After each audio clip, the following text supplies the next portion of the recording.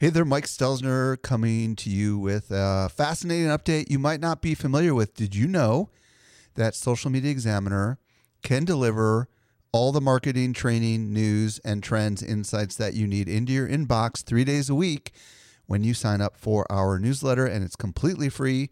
Simply visit socialmediaexaminer.com/get updates and take your marketing to the next level. And now for today's episode.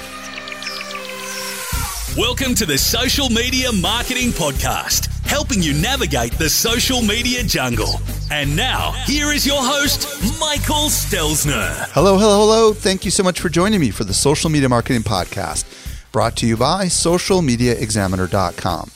I'm your host, Michael Stelzner, and this is the podcast for marketers and business owners who want to know what works with social media.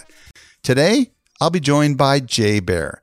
And we're going to talk about some really fascinating concepts that he refers to as talk triggers. And it's really all about how to get your customers to evangelize your business. I think you will find it absolutely fascinating. And by the way, if you want to reach out to me, simply email podcast@socialmediaexaminer.com. And now for this week's brand new discovery. Helping you stay alive in the social jungle. Here is this week's survival tip. This week I'm joined by Eric Fisher with a brand new discovery. What'd you find, Eric? I found a cool tool that you told me about.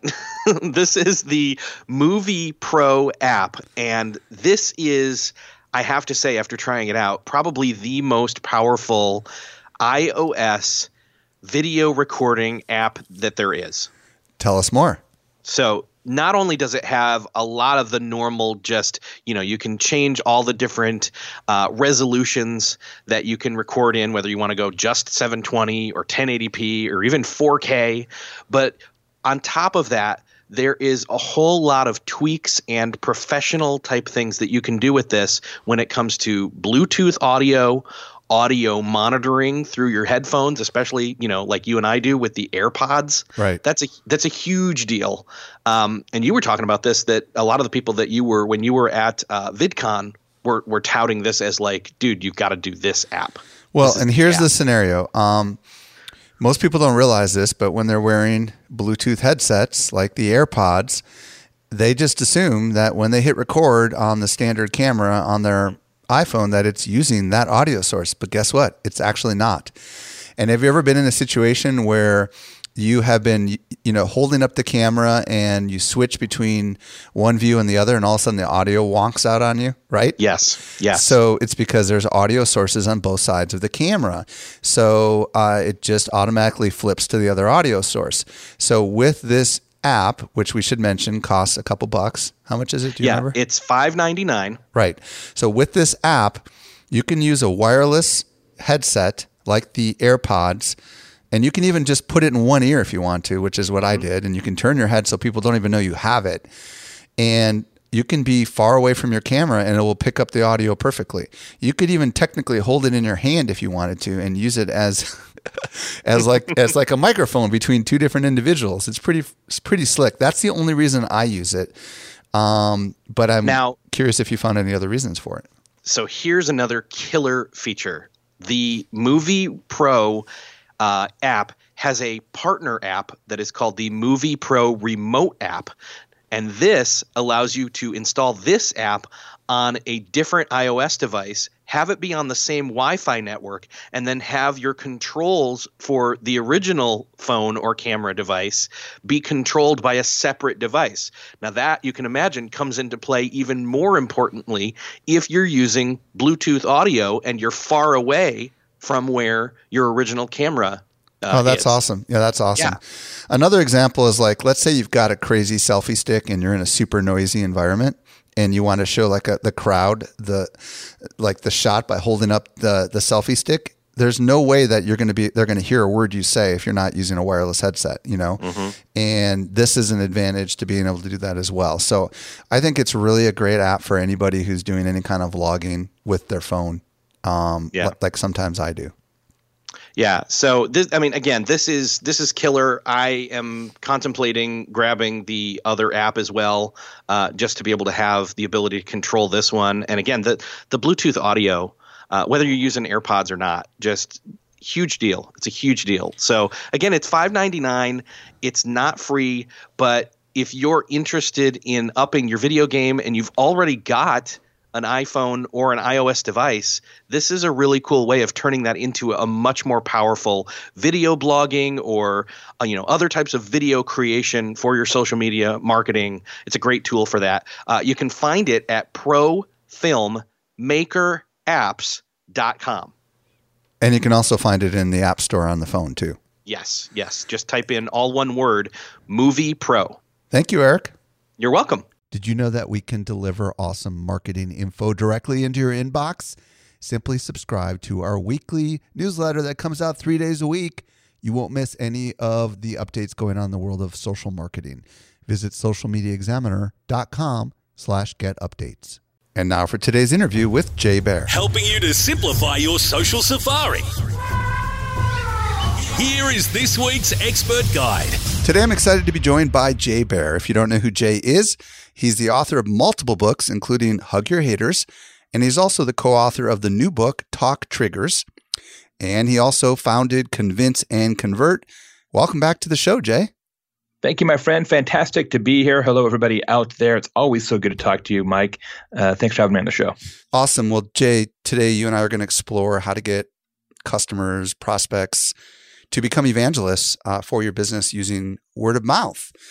And that's not a phrase that many people in our industry might be familiar with, but it's a phrase for all those us gray hair guys. You know what I mean? Word of mouth has been around for a very, very long time. And I would love to hear from your perspective, what is word of mouth, especially in the age and context of a social media era? A word of mouth is fairly simple. It's when a customer tells somebody else about a particular business, and that word of mouth conversation could be face-to-face, could be via email, could be via Skype, could be via Twitter or Facebook or Instagram or Snapchat or WeChat or any number of other things, could be a ratings and review site, could be a Yelp review, could be a TripAdvisor review, could be an Angie's List review. This happens all the time. And I just finished a research project for the book launch, Mike, that found that 83% of Americans have engaged in some sort of word of mouth recommendation in the last 30 days. So almost all of us do this, and we don't even notice it. I've just at a party last night, and I was talking with a bunch of friends, and I just kind of listened for a while, which is not my nature, as you know, but I just kind of listened, and it was remarkable. In about 3 or 4 minutes, there's 8 or 10 different word of mouth recommendations of movies, of books, of software, of conference speakers. And it was all of this recommendation just happening around us all the time. But in business and in social media, we tend to take it for granted. It's fascinating because in the olden days, word of mouth was really a one-to-one thing, right? It was really like you telling someone else, or maybe a one to a few if you're at a party, like you mentioned. That's right.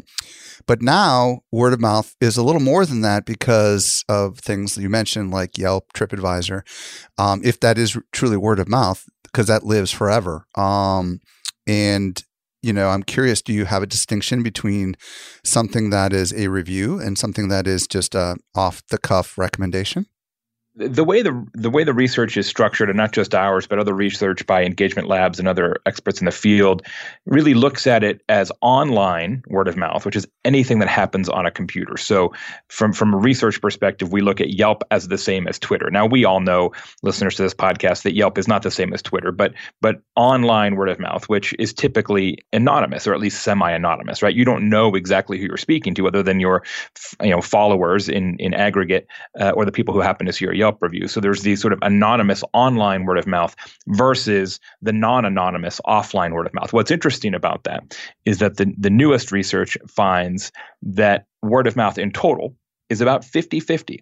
So about half of all recommendations take place online, social review sites, and half of all recommendations take place offline, face-to-face, phone, etc. So they're equally important, but really neither is studied as much as they should in business because, Mike, the crazy thing about this is that depending on your business and what you sell, somewhere between 20 and 90% of every dollar that you have was influenced in some way by a word of mouth recommendation. So it's massively important to every business, but we don't actually have a strategy for it. Nobody has a strategy. Nobody has a word of mouth strategy. You have a social media strategy, presumably, and a content strategy, and maybe a PR strategy, and probably a digital strategy overall, maybe even a paid social media strategy. But nobody has a word of mouth strategy. We just assume that our customers will talk about us, but maybe they won't.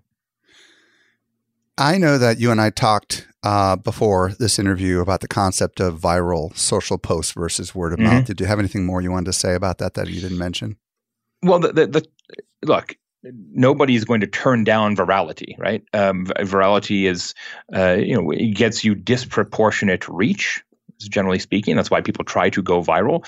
The problem I have, and I wrote a blog post about this week at Convince and Convert, this idea that surprise and delight, which is sort of where you treat a particular customer in some remarkable way, hoping that they'll share it in social and it will go viral and get picked up on Reddit or what have you. Mm-hmm. That's not a strategy, though, right? That's a lottery ticket. That's a stunt. That's, and that doesn't mean it's a bad idea, but it's not repeatable, right? It's not something that you can hang your business on and say, look, the best way to grow any business is for your customers to grow it for you. Look, this is a perfect example. I remember the day you started this show. I remember the day you started the conference. The reason you're so successful is A, you have a terrific team. B, you're an extraordinary leader. But C, your customers and audience have grown it for you through word of mouth, right? People listen to the podcast. They get a great podcast recommendation for you. They go to the conference. You won't believe how good this conference is. The same thing happens with every business. It's just that most of us don't do it intentionally. We just sort of do it accidentally. So the problem with word of mouth, with surprise and delight and sort of going viral is that, yeah, it might work once, but then what happens the next Monday? You can't do it over and over.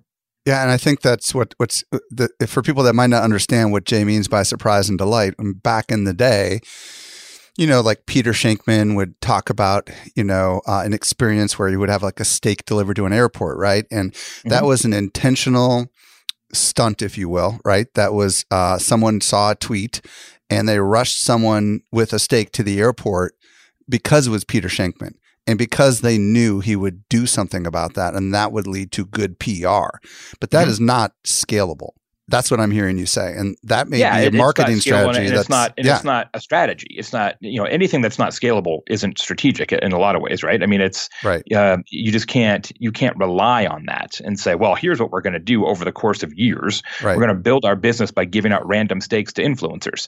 You can't do that.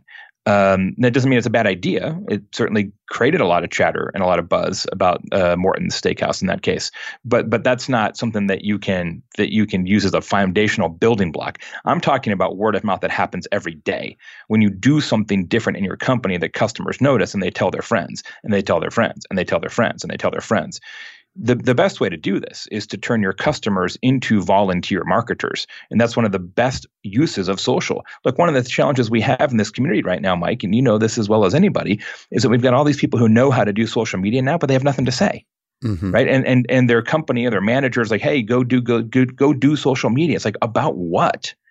About features and benefits of our company? Nobody cares about that.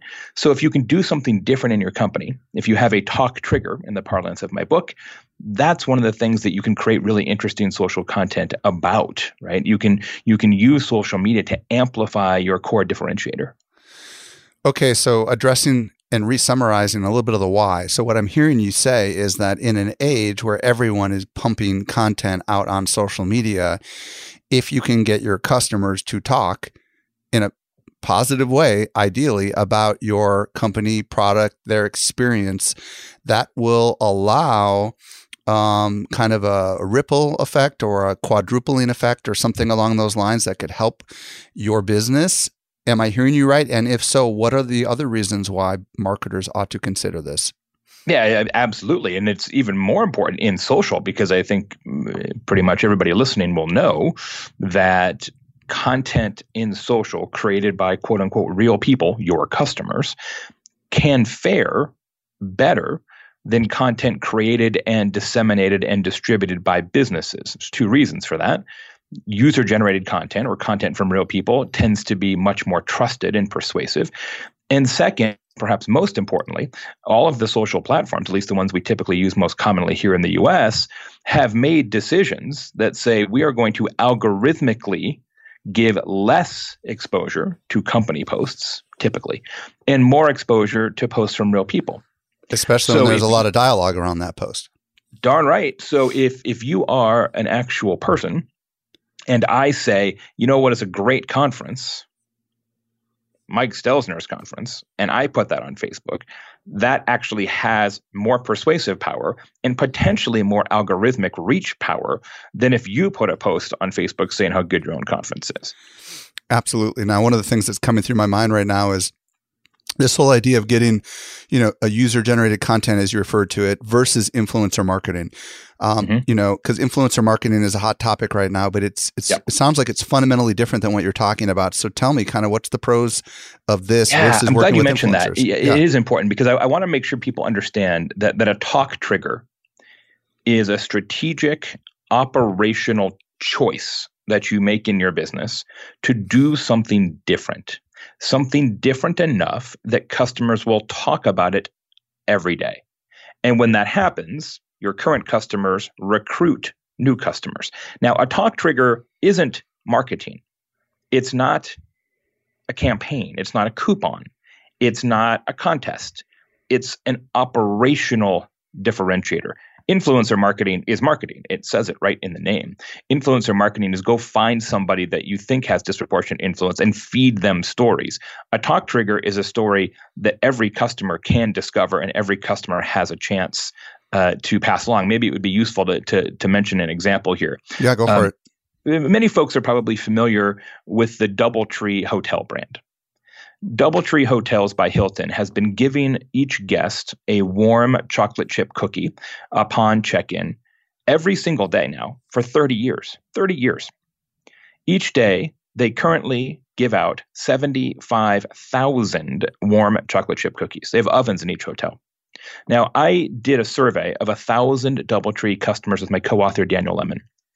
We found that 34% of DoubleTree customers have mentioned that cookie without being asked, but have told somebody else about it, social media or face-to-face, in the last 60 days. So on average, Mike, that means that 25,500 DoubleTree customers talk about that cookie every day. Now, when's the last time you saw a DoubleTree ad? Yeah, and how much does a cookie cost?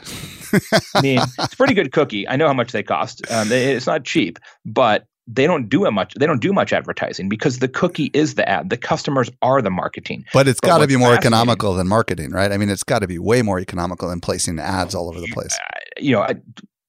Thank you for drawing that conclusion. I don't know that to be true in their particular case. I do know it to be true in some other examples of the book, but it would certainly stand to reason that is, in fact, the case. They don't do a lot of advertising, but what's interesting about it is, if you go to Twitter right now and search DoubleTree plus cookie, you will see dozens and dozens and dozens and dozens of posts from people taking pictures of the cookie, talking about the cookie, hilarious things about the cookie. And then every once in a while, not a lot, just every once in a while, DoubleTree just kind of throws out their own little post with a recipe, with some little joke. They're just stoking the flame in social every once in a while to make sure everybody remembers what their talk trigger is. So if you give a customer a cookie, ... Yeah, there should be a book about that. For any parents who know, if you give a mouse a cookie, yeah, exactly. Yeah.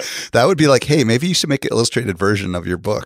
That'd be fun. That's a good idea. I like that. Well, it's already kind of a crazy book. The cover of the book has alpacas on it, and the book is hot pink. So if you're in a bookstore, and like, hey, what's that book with alpacas on it, and why is it hot pink? You'll know it's the right book. Also, it's a book about talk triggers, right? It's a book about differentiation and word of mouth and getting people talking. Right. Daniel and I have our own talk trigger. You'll appreciate this. On the back of the cover is a big seal. It says satisfaction guaranteed. If you do not love this book unconditionally, send an email to the authors, an email address there, and they will buy you any other book of your choosing, regardless of cost. Huh. And we will. And that is a talk trigger now, isn't it? That's the idea. So just in summary, it sounds as if user-generated, getting customers to talk about you. First of all, I believe the hypothesis that you're placing forward which is that is going to create buzz, which will ultimately benefit your business. Yep. But I also believe that it is a very economical alternative to other forms of marketing.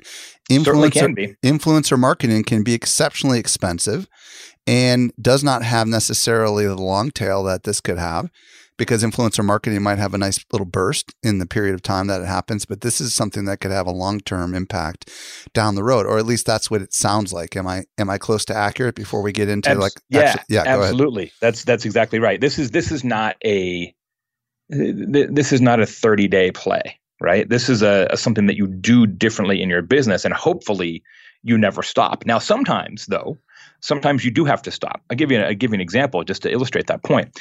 You may know the talk trigger of the company Enterprise Rent-A-Car. For we pick you up. Decades, we pick you up. You nailed it, right? That was their thing. That was their slogan. It was such a talk trigger, right? It was inherent. It was endemic. It was in the DNA of the company. They were the only ones that would do that. Avis wouldn't pick you up. Hertz wouldn't pick you up. Budget wouldn't pick you up. Only Enterprise would pick you up. Well, that was their talk trigger for a long time, created a lot of conversation. Here's the problem. We actually did a bunch of social chatter analysis and found that nobody talks about that anymore in social. Why? Because we all have Uber, right? If I can pick up my phone and press a button and somebody will pick me up all the time, why do I need my rental car guy to pick me up? It doesn't make any sense anymore. Right. So sometimes your differentiator gets sort of, it just gets co-opted by a technology change or even by competition. You may remember that at one point, Westin Hotels, another hotel example, Westin Hotels did this thing called the Heavenly Bed, where their idea was going to be to have the comfiest bed in all of hotel land. And they put a bunch of money into it. That was going to be their talk trigger. Well, the problem is it's hard to own that. And Marriott's like, no, man, our beds are nice too. And Hilton Garden Inn's like, our beds are nice too. And so they couldn't protect it. And so they had to go back to the drawing board. And so now Westin's talk trigger is they give you workout clothes, right? And they're a little bit more environmental, and you can get a workout outfit for $5, and they'll bring you shoes and shorts and t-shirt and all that kind of stuff. So they had to go with something else. Sometimes it happens. All right. Before we get into how we can get people to recommend us, I know a lot of the examples you've been talking about are relatively large brands. Does this apply to small businesses as well? Oh, even more so, especially small businesses, because small businesses usually have a little bit of a better handle on who the customers are. And it's just easier to get those customers to talk to one another in a smaller scale. I've got two great examples I'm going to tell you. One, I just discovered, I think maybe even since you and I chatted about this originally, I was doing an event in Seattle like 2 weeks ago. And a guy comes up to me after my talk and says, hey, I've got a talk trigger for you. You don't know this one. It's not in your time. I'm like, please tell me. I'm always looking for new examples. It's like, okay, there's a guy here in Seattle. He's a vasectomy surgeon. He only does vasectomy surgeries. That's it. Mm-hmm. His name is Dr. Snip, which in and of itself is hilarious. Oh, second, every patient gets a pocket knife on the way out the door that says Dr. Snip, vasectomy surgeon, and a phone number and a URL. So you're like using your knife to open a bottle, or you're fishing with your buddies. Guys, hey man, where'd you get that sweet knife? I got it from my vasectomy guy, Dr. Snip. It's amazing. It's a fantastic talk trigger. Smart. Super you said great. you said you had a second one? Yeah, this restaurant in Sacramento, California, this is one of my favorite examples, called Skip's Kitchen. So Skip's is a counter service restaurant. You walk to the counter, you say, I want 2 patty melts, I want to order onion rings, I want a chocolate shake. And then when your food's ready, they bring it to your table. Pretty simple premise. But they have a talk trigger. Before you pay your money, whoever's working the counter whips out a deck of cards from under the counter, and they fan them out face down right in front of you. Like, Mike, pick a card. Okay. And you pick a card, and if you get a joker, your entire meal is free.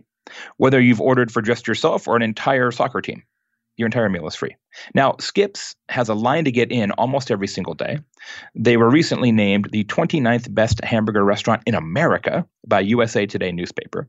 This is despite the fact they have never, in the 10 years they've been open, spent a single penny on advertising. Not a dime, not a nickel, not a penny. They've never run an ad. And they're always full. Because, on average, 3 people a day win this Joker game.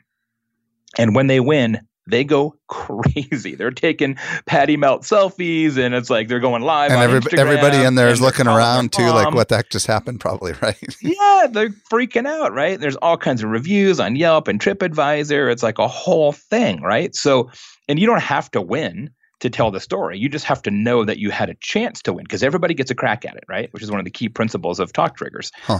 Everybody has to get a crack at it, right? And it just works and works and works and works over and over and over and over. And it's not that hard. Awesome. All right. So let's just define exactly what a talk trigger is, and then we'll get through the different types. You bet. It's a strategic, operational choice that compels word of mouth. A strategic operational choice that compels word of mouth. Okay, elaborate on that. It's something that you choose to do differently in your business that customers notice and talk about. Okay. That's it? That's it. All right. That's it. I mean, that's it. Giving away a knife is an operational choice. Got it. Allowing people to pick a deck of cards is an operational choice. It's not a marketing campaign, right? It's something you just do. It's something you do differently, not something you say differently.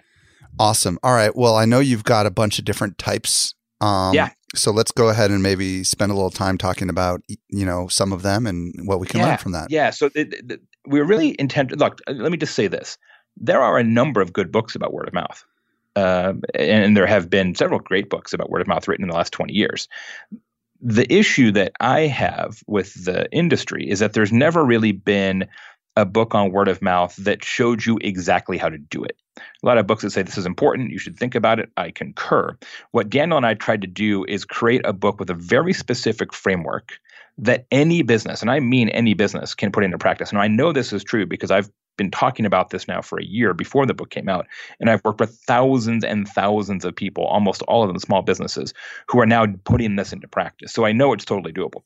So consequently, the book is structured this way, in a 4, 5, 6 system. So there's 4 ingredients of a talk trigger, 4 things that your differentiator must contain for it to work. Then there's 5 different types of talk triggers, 5 categories. And then it's a 6-step process for how to actually figure out how to do this in your own business. And just before I get into the 4s and the 5s, we probably won't get into the 6-step process here because it gets a little granular, but I want to make sure that whether or not they buy the book, and certainly feel free to do so, that would make me happy. But if they don't, I want to make sure your listeners, Mr. Stelzner, do this, right? It would mean a lot to me for them to actually start to create more customers with word of mouth. So if they go to talktriggers.com/SME, talktriggers.com/SME, you can download the 6-step process for free. We just want you to have it and hope that you use it to improve your business. Cool. All right. So where do you want to start? Let's start with the 4 ingredients. I think that's the easiest place to start. So the first thing your differentiator must be is it has to be remarkable, right? In the actual definition of that word, which is worthy of remark. I don't know everybody listening. I definitely know some of the listeners, I suspect, but I know this. Nobody listening to this show right now has ever said, hey, let me tell you about this perfectly adequate experience I just had. Right. Because when you tell somebody a story, whether it's face-to-face or on Twitter or on Facebook or on Instagram, you typically want to tell a story that the listener finds interesting. Otherwise, what's the point? So the talk trigger has to be something like, wow. If I tell you everybody gets a pocket knife after their vasectomy, you're like, wow, I've never heard of that. If I say everybody who orders a burger gets to pick from a deck of cards, like, wow, I've never heard of that before. So it has to meet that test. Right. Has to be remarkable. Second thing is it has to be repeatable. And when we talk about the difference between surprise and delight and kind of stunt-based viral marketing and talk triggers, this is where this difference really shows up. So a talk trigger has to be available to everybody. Everybody gets a knife. Everybody gets a chocolate chip cookie. Everybody gets a chance to play the Joker game, right? It's not once in a while. It's not ladies' night. It's not best customers. It's not on your birthday. It's everybody. Okay. Third thing your talk trigger has to be is it has to be reasonable. One of the other things we do a lot in marketing now is we try to break through clutter. We try to get attention by doing something really big and bold, right? We're going to have a contest, right? And you're going to submit, do a hashtag contest. And one of you is going to win an island. Yeah. Wait, what? That seems what? And so our tendency sometimes is to say, well, if we just make the prize bigger, then people will pay more attention to us. they will, but not in the way you want. And there's only so many islands you can give away. And once you're done giving it away, what are you going to do next, right? There's only so many islands. What happens is that when you do something that's too grand, it actually creates suspicion. Right. And the conversation it creates is not about the differentiator. It's about your terms and conditions. Right. It's like, well, wait a second. What's the catch here? There's no way. Yeah. So what you want is something that's in the Goldilocks zone. It's different enough to be talkable, but not so big that it's untrustworthy. Got it. So it needs to be reasonable. And the fourth thing it has to be relevant, right? So like there's a story in the book, a small business guy, his name's Jay Sofer. He's a locksmith in Manhattan. And he's the highest rated locksmith in Manhattan on Yelp. He gets all kinds of tweets and Facebook love. And he has a talk trigger. And what happens is he finishes working on your locks, and then he does a security audit of your entire premise for free. And then he oils every door and window lock for free. That's his talk trigger. It's amazing, right? Really nice. Now, that works for him because, like, all right, you're a locksmith and you're going to do a security audit of my locks. I'm like, okay. If you're Jay Sofer, the locksmith, and you finished working on your house, Mike, I'm like, hey, would you like a warm chocolate chip cookie I baked in my van? Right. You're like, no, I don't want that at all. Right. And that's creepy and weird, right? So the cookie thing works for DoubleTree because DoubleTree's whole brand positioning is warm welcome. That's what they focus on. They focus on the 10 minutes between once you step through the front door and then you step through your room door. That's what they focus on, right? So the cookie makes sense in that context. It makes sense for the locksmith to do a security audit, right? It makes sense for Dr. Snip to give you a pocket knife. It has to be in context. Perfect. So sometimes people do things that like, well, let's give away an alpaca. No, that's too weird, right? So those are the four things that it has to be. It has to be remarkable, has to be repeatable, has to be reasonable, and has to be relevant. One of the things that I think might be a talk trigger about social media marketing world, because we've heard so many people talk about it, is the fact that we put toothbrushes in the bathroom at the convention center. Great. I don't know if it meets all these criteria because eventually those toothbrushes do run out, but we've heard so many people say the fact that there's mouthwash and toothbrushes inside the convention center is a big deal for them because they don't have to go back to their hotel. Yep. So I don't know. Does that consider a talk trigger? I think that's a good one.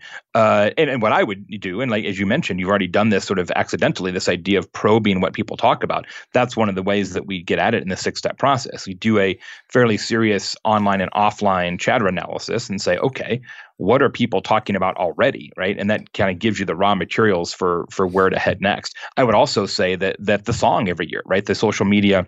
Oh yeah, the original songs and stuff. The original song, man. Nobody does that. Right. Everybody talks about it. Everybody's part of it. I would say that's potential talk trigger as well. Awesome. All right. Well, now that we understand what the elements are: remarkable, repeatable, reasonable, and relevant, let's talk about some different kinds of talk triggers. There are 5 types of talk triggers that you can choose from.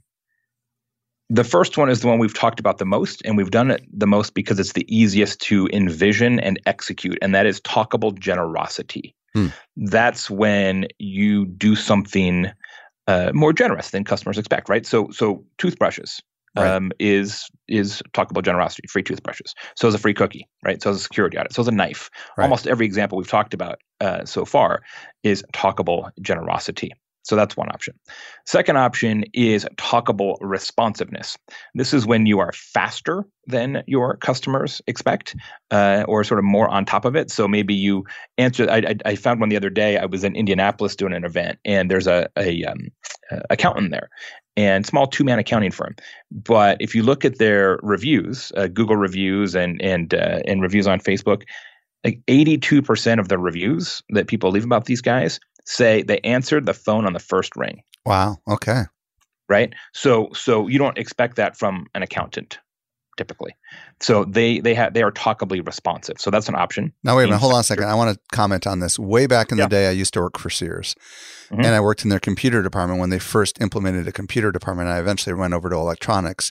They had what's called the 3-second rule. And what it was is you had 3 seconds to acknowledge a customer when they walked on the carpet. And, off the main aisle into the carpet, you had 3 seconds to acknowledge them and welcome them. And I would imagine that's responsiveness because it's, how many times have you walked into an electronics store and then you're just waiting for someone to come up to you? Yes. I don't know if that counts or not, but is that okay? Yes, no, that's a terrific one, especially if people notice it enough to talk about it. One of the examples we have in the book is a company called Paragon Honda. It's really smart. So they are an auto dealership, and they do vehicle repair and service, of course, but they're in Manhattan. The problem in Manhattan is, how do you get the cars to and from the traffic and everything? It's nuts. So they were talking about building like 4 other service centers in like different corners of the island, but that's pretty expensive. So what they decided to do now is they're like, okay, when do people not need their cars? Well, when they're sleeping. So now they do 24 hours a day service. They pick up your car from your house, work on it at night like elves in a workshop, and then bring it back to your house before you go to work. Now that is cool. Smart, right? Totally smart. That is really cool. Okay, good. So we've talked about generosity and we've talked about responsiveness. Yep. Does responsiveness always have to be like first ring kind of thing, or can it just be so much better than what the expectation is, I guess? That would typically fall into the next category, which is talkable empathy. Okay. Which is one that wouldn't have made the list probably 2-3 years ago. But I think it's safe to say that we are in a bit of an empathy deficit these days. And I sort of discovered this while working on the Hug Your Haters book, that there was a time, you're old enough to remember, as am I, when we treated customers with respect and dignity and humanity and real care and nurturing, kind of as a default. Like that's what you did. And then sometimes there's an exception because that customer's a jerk. Right. But usually the default state was empathy. Now it's not, neither in business nor in the world around us. And so when you still go to that well, when you are still the brand that is particularly empathetic and you're really great at handling complaints on Facebook or Twitter or face-to-face, and people can't believe it. And they tell their friends about it because it happens so rarely. Like if you get extraordinarily good treatment from a local merchant or from at an airport, you'll tell that story over and over. Is Zappos an example of this, their customer service department? What's that? Is Zappos an example of this? Sure, of course. Yeah, we didn't use it in the book because it's so well known. It's almost a trope now. Right. But yes, of course, absolutely. And for people that don't know, you can call Zappos and ask them anything. Just like the library. You just hang out with them, right? They will do whatever it takes. So what is a good example of empathy nowadays? Well, I think one of the best examples is another small business example is my friend Glenn Gorab. And Glenn is an oral surgeon in New Jersey. And he operates in the sort of New York, New Jersey, Connecticut, tri-state area. So there's literally hundreds of oral surgeons in the region. He has the highest reviews of all of them. And it's not because he's the best surgeon. By his own admission, he says, Jay, I'm a good surgeon. I'm damn good, but I'm not the best. There's no way I'm the best. But I may have the best relationship with my patients. And it's because he's talkably empathetic. Here's his talk trigger, Mike. Every Friday, his staff gives him a list of names and phone numbers. Every Saturday, he calls each of those people. He says, hi, I'm Glenn. I'm your oral surgeon. I understand that you're coming into the office for the very first time next week. Do you have any questions? My guess is he gets voicemail most of the time. He doesn't even have to talk to humans. Doesn't matter. Right? Doesn't matter. And people can't believe it. They're freaking out. They're like, wait a second. Like, because, a lot of our listeners here have had some sort of oral procedure. Perhaps you get your wisdom tooth out or a root canal or an extraction of some sort. And maybe your oral surgeon called you that night. They're like, hey, how you doing? How's the pain? Are you bleeding to death? That's usually what they ask. So getting a phone call after the fact is nice. It's a nice gesture, but it's not a talk trigger. But nobody gets a call before you've ever set foot in the doctor's office for the first time. It just isn't done. But he does it, and it's very simple. And he told me, he said, Jay, I get people calling every single day who say, I drive 12 miles out of my way to come see you because you're the doctor who called my friend before she ever came to your office. Wow, that's amazing.